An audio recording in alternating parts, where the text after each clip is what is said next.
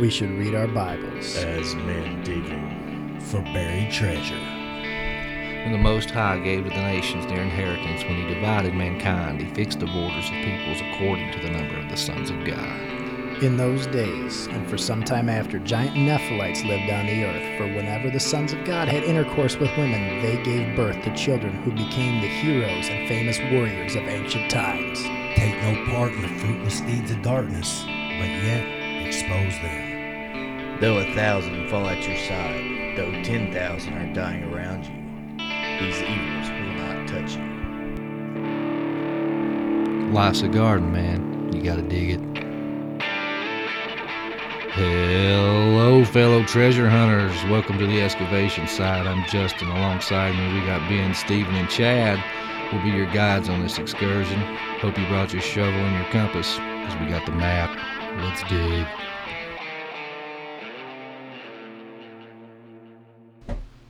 So, you guys got anything on the... So now he's been born. He's on the earth. The life of Jesus. You guys got anything that you think is a spiritual warfare lens or significant or something that maybe that I think been told or looked over? Well, things that we have to look at how old was he, how many miracles he performed. I think there's some symbolism in those numbers as well. No, without a shadow of a doubt. What are you, 33 years old? He performed 33 miracles. Definitely a lot of symbolism right there. Especially when you talk about the occult, which we'll get there in a later And the episode. mountain that he transcended on, with the mountain. Paris Prime Meridian location, what was that? Well, in Genesis 33.33? Yes, when the angels descended on the earth from Genesis 6 and born the daughters of men, the exact location of where they landed was 33 by 33 degrees north of the Paris Prime Meridian by 33 by 33 degrees east of the Paris Prime Meridian, which was later changed from the Prime Meridian, and the name of it was changed to the Devil's Line. So you can't make this stuff up, man. So, and then there's your occult right there, 33. So definitely another episode to be told right there, and I can't wait till we get there. But let's talk about the light a little bit, huh? Oh, yeah. Which one thing I found, I seriously just found this weekend, because where I got the Logos Bible software, I look up, the Hebrew, and the Greek, right, and the root, meanings of the of the names words, and all this kind of stuff. Yes. Yeah. You have to do that. And what's cool is, it said, that Jesus, was a carpenter, Well, when I did like a word search on the word carpenter, which in Greek is the word tekton. In Hebrew, it's sheresh. Typically this means carpenter, but this same word is used throughout the Bible to describe craftsmen, stonemasons, artificers, engravers, just basically craftsmen in general. So, we can't just put him into one lane. He only worked with wood. Yeah. No, yeah. A tekton was a craftsman. And also what's, I think kind of funny was Noah. Noah was a master craftsman too, wasn't he? Yeah, you'd have to be to build a boat that big. I mean, come on. In Mercury, in Mercury, in the letters to Arata, seeked out his wisdom and help to try and get him to help build the Tower of Babel, did he not? That is correct. And God built the universe, so he is the ultimate craftsman. No, he's definitely the ultimate craftsman. I think a lot of men on earth try to become that craftsman. And once again, there's the occult right there, the architect of the universe. They try to portray that themselves, but we know what the Most High is. It don't get no better than that. Well, one thing with the life I mentioned earlier was that book, reading Moses, Seeing Jesus, how they were trying to compare Jesus to Moses and show the Jewish people that he was the Messiah and better than Moses in every way. And that was something that I always overlooked, and until I read that book and got a new set of eyes to actually see it when I read it. But when you put the two side by side, it's very uncanny. Like some examples, a king ordered the death of the Jewish children, Moses, he was in Egypt, and the king ordered the death of the Jewish boys, so he was put in a basket and floated down the Nile. Right, he basically went into the heart of Egypt to be saved, right, or to be protected. That's funny, 'cause that's where Jesus went. Exactly. So yeah, when you He read, went to Egypt. Herod wanted the firstborn Jewish children murdered, so they fled to Egypt. So they're the same. So another example, I already mentioned that they fled to Egypt. So the next one, both of them went through the water. Moses led his people through the Red Sea, went through the water. And, water, like we've talked about in other episodes, represents chaos. It's symbolic for chaos. So Moses parted the chaos and went through it to a new creation, something new. Noah went through the flood, through the waters, something new, a new start, a new creation. Jesus met John the Baptist. He was baptized. He went through the water. Well, what was the something new that started there? The Holy Spirit. Yes, the start of God's kingdom coming to earth and his ministry. Okay? So what happened after Moses went through the sea? He wandered the wilderness, right, for 40 years. He was tested, and he failed repeatedly, him and his people. Where did Jesus go right after he was baptized? The wilderness. For how long? 40 years. 40 days. 40 40 days. Not days. 40 Yeah, years. nice. Yeah. Man, He's that's a little- amazing. Now, was he He's a tempted? little old, yeah. Was Jesus tempted? Oh, Oh, yeah. yeah. Time and time again. Did he fail? No. No, he overcame. He succeeded where Moses failed. He For 40 fulfilled years. Mm-hmm. the law. That's right. Overcame. So, when you see these similarities side by side, it's like, whoa. And also, Some of them another have. one, when the people were dying in the wilderness with Moses, what did he do to save the people? Y'all remember that story? Which time? He put a serpent On the cross. on a pole and Right. raised it up and said, "All who look and believe shall be saved." Right. Wasn't Jesus raised up on a tree and all who looked were saved? But saved really. Right. Oh, Right. Yeah. Not Not just- only in not this just carnal healed, but state, saved, not yeah. only in this carnal state, but in the existential realm. Right? Hmm. And then the final act that they compared the two together was Moses. He freed his people from Egypt, right? Right. He was a savior of his people. And this is the one thing a lot of the Jewish people don't think that Jesus qualifies as the Messiah because he didn't free them from the Romans. No. They were looking carnally. Jesus freed them from the grasp of death and sin. Yes. He gave them the ultimate freedom, but they were too carnal to see it. I mean, that's just... No, yeah, absolutely.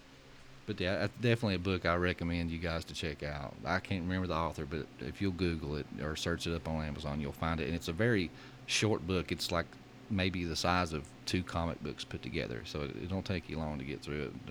And You I just never hit the high points. You've never seen me read. It's not his fault he can't read. Be nice to the delivery guy. So now the death. I know we got plenty on that. The whole spiritual lens of the death and resurrection of Christ. Oh yeah, the going down to Tartarus, Right? descending, declaring victory over the angels. There's a lot So, we could go into. What do you got? Well, for where's us? that at? I got it written down here in my notes somewhere, but where is it? I'm going to pull it out. Go ahead. I'll pull it out here in a minute. It's going Well, to come back to me. I started off with with prophecy of the coming Messiah and all that. So with prophecy, it even prophesies the death of Christ in the Old Testament. Psalm 16, "Thou wilt not leave my soul in hell," Sheol. "Neither wilt thou suffer thine Holy One to see corruption." That was a prophecy of the dying Messiah, because he didn't abandon his soul to Sheol. He was resurrected after 3 days. Psalms 22. I guess part of what I was trying to say really was that through that whole time, the last 3 years, he's sitting there and the disciples are with him every day. You know what I mean? They're with him all the time. They're with him everywhere. And he's on top of preaching to countless thousands of other people, sometimes all at once, but thousands of other people that they heard everything he was saying. They heard the message he was saying. He was telling them exactly what was going to happen. And even when it did happen, they didn't comprehend it at that time. They still couldn't understand. They were still waiting for Jesus to free them from the Romans. Really, they were. Right. I mean, even to that point. So when you're working through those last 3 years, it's just he gave them all the keys, and people who were around, actually physically around Jesus, still struggled to figure it out. I mean, I think that's pretty amazing when you really think about it. That we're given the word here, but they were getting it firsthand. But Psalm 22, now this was a total spiritual warfare side of the cross that I think a lot of us overlook. When you read Psalms 22, it says, my God, why have you forsaken me? Why are you so far from saving me from the words of my groaning? Oh my God, I cry by day, but you do not answer, and by night, but I find no rest. A lot of that, that sounds like the cross. He was, even on the cross, he said, Father, why have you forsaken me? He says, yet you are wholly enthroned to the praises of Israel. In you our fathers trusted. They trusted, and you delivered them. To you they cried, and were rescued. In you they trusted, and were not put to shame. But I am a worm, and not a man, scorned by mankind, and despised by the people. Now, have you guys ever heard the story of Jesus comparing himself to the worm and the scarlet worm? No. I always thought this was pretty amazing. Jesus compared himself to a worm. Why did he do that? He's referring to the scarlet / crimson worm from the Middle East. It was a red jelly-filled worm that they would crush and bleed out to make paint and ink for clothing and such. Interesting fact about the worm is that it would climb a tree, a cross, referred to a tree, and gave birth to its young, which, symbolically, could represent us, God's people. It says, then this worm would cut itself open on the tree bark above its young. Its crimson insides would run down the tree and cover its young. The mother worm would die to save her young. The young would feed off of the mother, so in her death her young would live. So the children were covered and protected by her blood. Wow. So when Jesus compared himself to the worm, he was talking about the worm that's indigenous to his region that they knew about. His blood will cover us and protect us and give us life. Wow, never heard that. I have not heard that before. That's awesome. That's pretty cool. Yeah. But it goes on to verse 7 and 22. It says, all those who see me mock me. They make mouths at me. They wag their heads. He trusts in the Lord. Let him deliver him. Let him rescue him, for he delights in him. When he's on the cross, where's your God? Tell him to come save you. They taunted him. Yet you are he who took me from the womb. You made me trust you at my mother's breast. On you I was cast from my birth, and from my mother's womb you have been my God. Be not far from me, for trouble is near, and there is none to help me. And this is one of the ones I think is really cool. It says, many bulls encompass me. Strong bulls of Bashan surround me. They open wide their mouths at me like raving and roaring lions. They use that same phrase to talk about Satan, the roaring lion. I am poured out like water. All of my bones are out of joint. My heart is like wax. It is melted within my breasts. My strength is dried up like a potsherd, and my tongue sticks to my jaws. You lay me in the dust of death. For the dogs encompass me, a company of evildoers encircles me. They have pierced my hands and my feet. I can count all my bones. They stare and gloat over me. They divide my garments amongst them, and for my clothing they cast lots. Every bit of this is the cross. and it's totally from a supernatural worldview. You know, the bulls, were worshipped throughout the world. Their horns shown their their authority, and the area of Bashan was known for its darkness. It was even regarded as the land of Ephraim, or the Rephaim. I'm sorry, the giants. This is where Mount Hermon is located. They were where the fallen angels fell. It was known as the gateway to the underworld. We are seeing the cross from a supernatural view here. I'm sure Satan, the roaring lion, and all of his fallen angels and demons were gathered around the cross, mocking and laughing, thinking that they had won. But you think, I mean, I guarantee you they were. well, but you go back and if you look throughout, there's, I kind of think from the beginning of time, they're always trying to find a way. Is there a way we can get rid of Jesus? Is there a way that we can kill, that potential for their salvation? If we go all the way through and you think about the whole point was to corrupt God's creation, right? And then, but when we get through Jesus and you look at the temptation of Jesus and you thought, oh, he's going to say, oh, throw yourself down, your angels will protect you. It's always these things like trying to test and see, is he immortal? Can we kill him? Can we do this stuff? And finally he gets to the cross. Finally they do get what they want and they think they've won. That's the whole point. They think they've won when really that was God's plan the whole time. Oh yeah. And if it's just crazy to me that you think someone angelic, Satan, who, can sit there and think that he understands everything that's going on. Someone who is obviously way smarter than us, can sit there and see like, okay, throughout the Old Testament, we needed blood sacrifices and things of this to be the atonement for everybody's sin, but they had to do it every so often because the blood of an animal is not the blood of Jesus, obviously. Right. But we get to that point then when the ultimate sacrifice is needed to save us, and they still couldn't see that connection. Satan couldn't see that connection. Jesus died, and they're like, got him, done. Yeah. What was it, the parable of the good tenant? Yeah. We've talked about that in several shows. They killed the son of the landowner, thinking that would run him off. Mm-hmm. But no, that sealed their fate. What was it Paul said? I think it was in Corinthians. Said if the rulers and the principalities would have known, they would not have killed. I can't remember the terminology. The Son of God or the Son of Glory. Messiah. Yeah, exactly. And I think it blows me away when you think how God, and it's something that we all have to look at and all have to see. You said it before, the great architect, the great craftsman. You look at how all that fit in perfectly to get to where we are and to give us, because at that point, the minute Jesus died and he rose up, 3 days later, the ball was put in our court. Now it's up to us. After that point, yeah. I mean, God has given us the tools.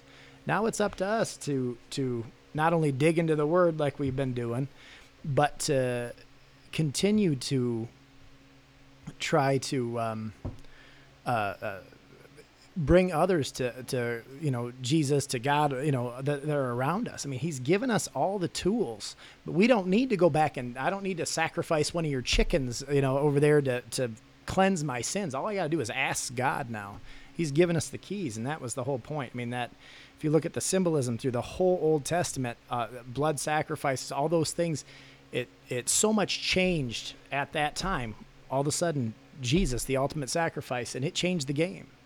And I mean, that's obviously the cut and dry part that we all know, we all hear, we all know that we have to believe that, for our salvation. But if you look at all that led up to that, it's just amazing that the way that God put that into place and how perfect it was. Well, hindsight's always 20/20. It is. It is. And if you look at the Old Testament too, I mean, God advertised this cryptically. When we think, Satan, how did he not know? Well, we have the aftermath. We can look back and piece things together. Isaiah 53, 3-6, by his stripes we are healed. Isaiah 53, 9, it said that he was between two thieves. Mark 15, 43 through 46, he was buried in a rich man's tomb. And even Job, a lot of people miss it, was talking about Christ.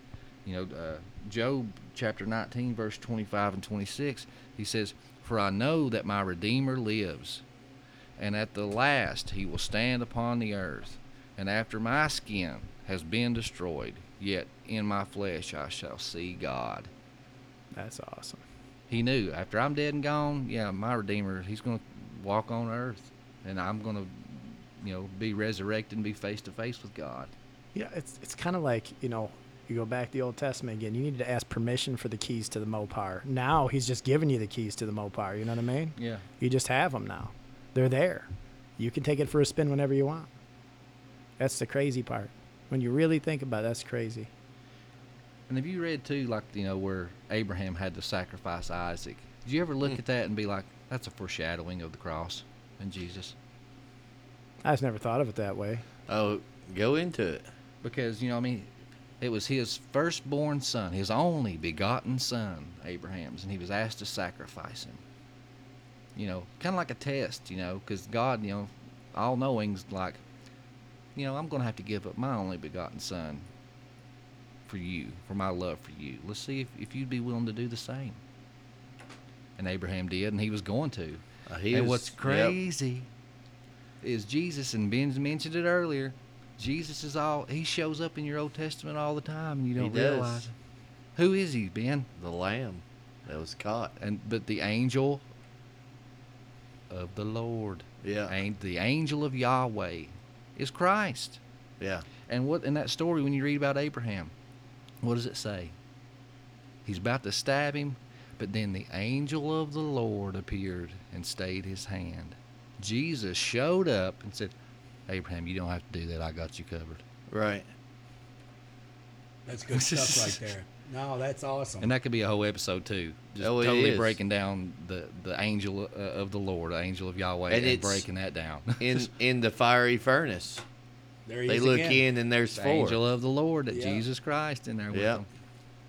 He was covering them even then. He was kind of, protect them of the flames. Yeah. It says they looked in and he seen four. But I thought did you throw another one in? Yeah. We was only supposed no, we only threw the three. So hot that it killed the people that threw them in. Yeah. Yeah. The and ones they weren't that- even in the flames. And Yeah. they weren't even in the flames.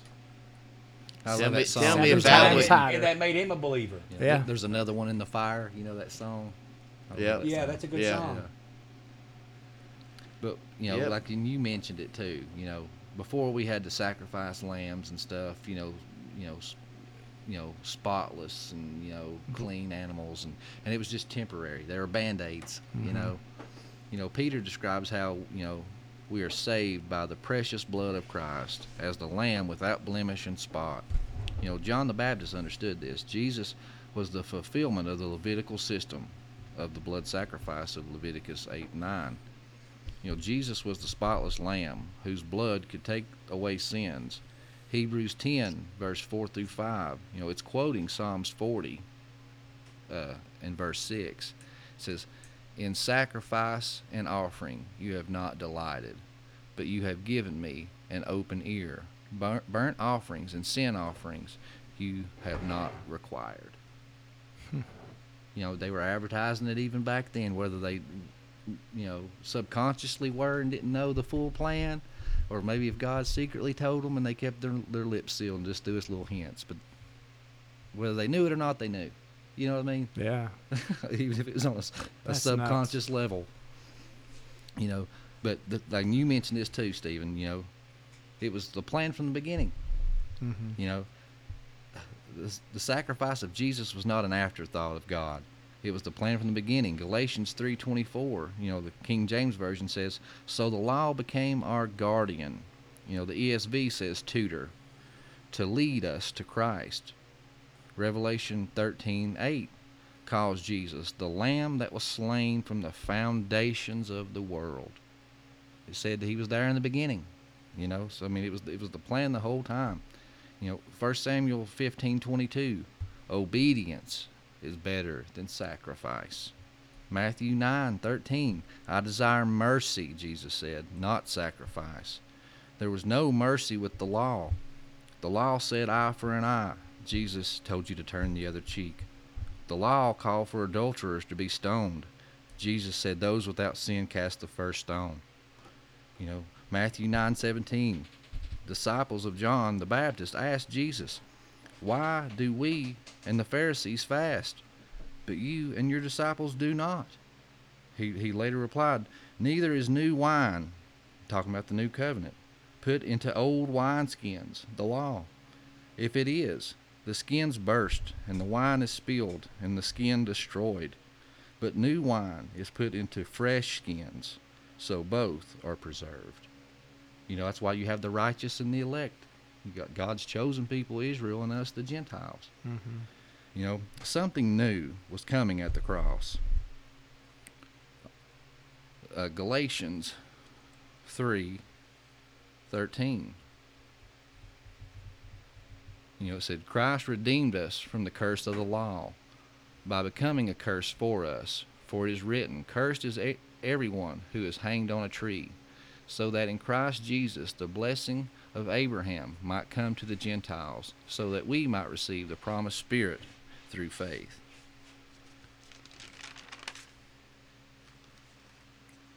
And at the cross, and I've talked about this like in a little video I done before, at the cross it said that, above their head was a nameplate. It had the name and the charge that was brought against them, And it says, in John chapter 19, verse 19 through 22, that his inscription read, Yeshua, or it said Jesus of Nazareth, King of the Jews, right? In Hebrew, and forgive me if I mispronounce this stuff, but it said Yeshua ha Nazar Vemelech ha Yadim. Well, me and Chad and us has talked about it. There's numbers, associated with the Hebrew alphabet, and each letter contains a numerical value. Yeah, and then also there's symbolism and they mean things. When you read your old Bibles, they got these things called capstones, or not capstones, or drop caps. I'm sorry, drop caps. And basically, in Genesis, the very, or in every book of those old ones, the very first letter of the book was in a big box, and it was all fancy and twisty with art drawn all in it and stuff like that. That was a drop cap. Well, with the Hebrew Bible, they were copying the Hebrew Bible, and basically that first letter symbolized basically what the book was going to be about. In Genesis, the first Hebrew letter is the bet, and a bet is a symbol for home. So, basically they're telling you it's kind of like a header of a newspaper. This book is about home, the creation of home, and where you come from, and stuff like that. So, and the Jewish people knew that it was important. So I want to break that down, because there's a lot of hidden stuff in there, like we talked about earlier. If you're not digging, you're going to miss it, and it's a beautiful thing. John 19 through 22. Pilate also wrote an inscription and put it on the cross. It read, Jesus of Nazareth, the King of the Jews. Many of the Jews read this inscription, for the place where Jesus was crucified was near the city, and it was written in Aramaic, Latin, and in Greek. So the chief priests of the Jews said to Pilate, "Do not write King of the Jews, but rather this man said, I am King of the Jews." Pilate answered, "What I have written, I have written." And I've looked over that, and I was like, they just didn't want it to say King of the Jews. That's why they were so upset. But then when you understand the symbolism in the Hebrew alphabet and all that kind of stuff, it brings on a whole new meaning. If you take the first letter, I try my best to read it in Hebrew and stuff, but the first letters of each of those words, Yeshua is a Y. Ha Nazarir, H. Vimelech, a V. And then Ha Yadim, H. So if you take those first letters and put them together, YHVH. So, this was the unspeakable name of God given to his people at Exodus. The high priest would enter the holiest of holies, take the blood of the sacrifice and sprinkle it on the mercy seat, and speak the name of God for forgiveness of the people's sins. You know, what's crazy is they were crucifying him for saying, you know, the I am God. And his nameplate proclaimed him to be just that. And it was unwittingly. That was great. And what's even more is, like, you know, what separated the holiest of holies was a veil. On this veil was depicted a guardian cherub. You remember Ezekiel 28, there was a guardian cherub that guarded the way. And then there was a flaming sword put in, right? Right. Which, you know, the cross, Jesus Christ. So it says, on earth as it is in heaven, it represented God's holy mountain Eden, the holiest of holies, where God presided. You know, what if I told you God planned the cross from the beginning, that he was even signaling to his people from the time of Exodus. And remember, Galatians 3:24, the law was only a tutor until Christ. You know, Hebrew pictographs, or they call it Paleo-Hebrew, YHVH, actually expresses the name for Yeshua.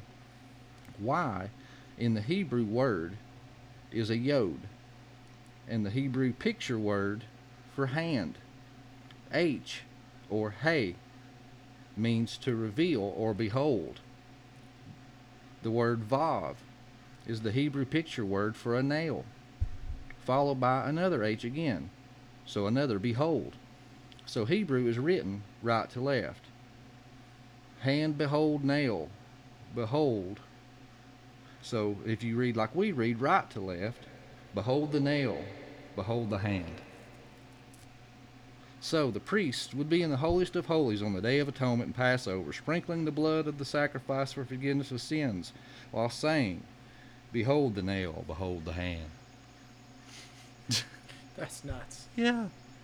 That's nuts. You know, people miss sometimes, you know, Jesus died on the 14th of Nisan. That's Passover. Matthew 27:51 says that the veil of the temple was torn top to bottom. The death of Jesus brought access to God for everyone. The law/Levitical system was dead and a new covenant was made.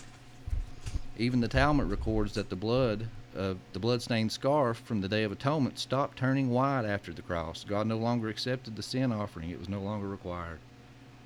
You know, the next day was the 15th of Nisan. That begins the Feast of Unleavened Bread, and that's a week-long feast. Egypt buried their firstborn sons on this day. Christ was also buried on this day. The next holiday, it celebrates the Feast of First Fruits. They would present their first fruits at the temple, which was usually their barley harvest. You know, it says, so while people were in the temple presenting their first fruits, Jesus was presenting himself as the first fruits of the resurrection to the fallen realm. He's basically telling you, but I'm getting out of here, you're stuck, I'm getting out. You know, he rose during this feast. That's why Scripture says he's the first fruits of the resurrection. You know, 1 Corinthians 15:22 calls Christ the first fruits of the resurrections. Acts chapter 2, verse 31 says he was not abandoned to Hades. And here's, I think this is that verse, Chad, we was talking about earlier. I couldn't find it anywhere, but here it was. 1 Peter 3:18.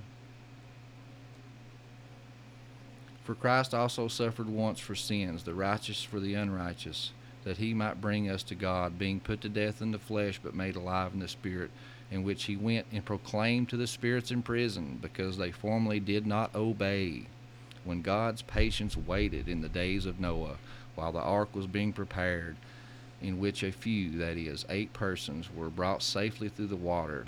Baptism, which corresponds to this, now saves you, not as a removal of dirt from the body, but as an appeal to God for a good conscience, through the resurrection of Jesus Christ, who has gone into heaven and is at the right hand of God, with angels, authorities, and powers, having been subject to him.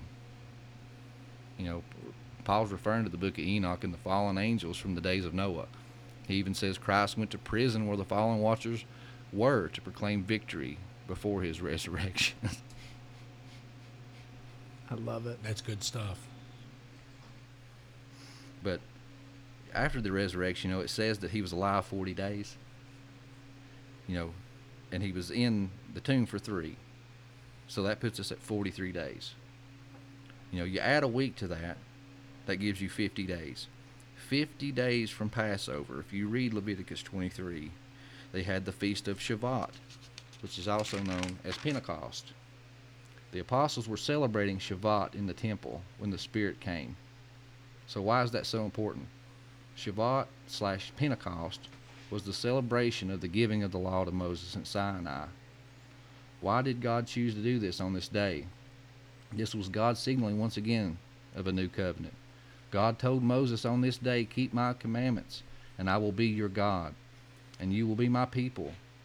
He tabernacled with them in a temple made by hands. This time he tabernacles with us in a temple not made by human hands. Do ye not know that your body is a temple, and the Spirit of God dwells within you? Mm-hmm. Amen to that. And all that stuff, man, is stuff that if you're not a Hebrew and don't follow the holy feasts and holidays, you look wouldn't right understand. over it. No, absolutely. And a good plug for that is God's Day Timer. That's where I pulled a lot of that stuff from. It was God's Day Timer by Martin Blitz. It goes into the feasts and holy days and their significance and how all that stuff ties in with the Bible and stuff like that. It's really cool. It's good stuff.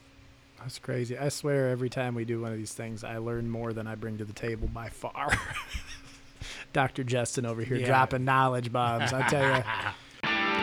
We thank you for listening to the Dig Bible Podcast. Questions, comments, or future episode ideas? We'd love to hear from you at the dig423@gmail.com. If you enjoy our content, don't forget to share, subscribe, and check out our Facebook group at the Dig Podcast.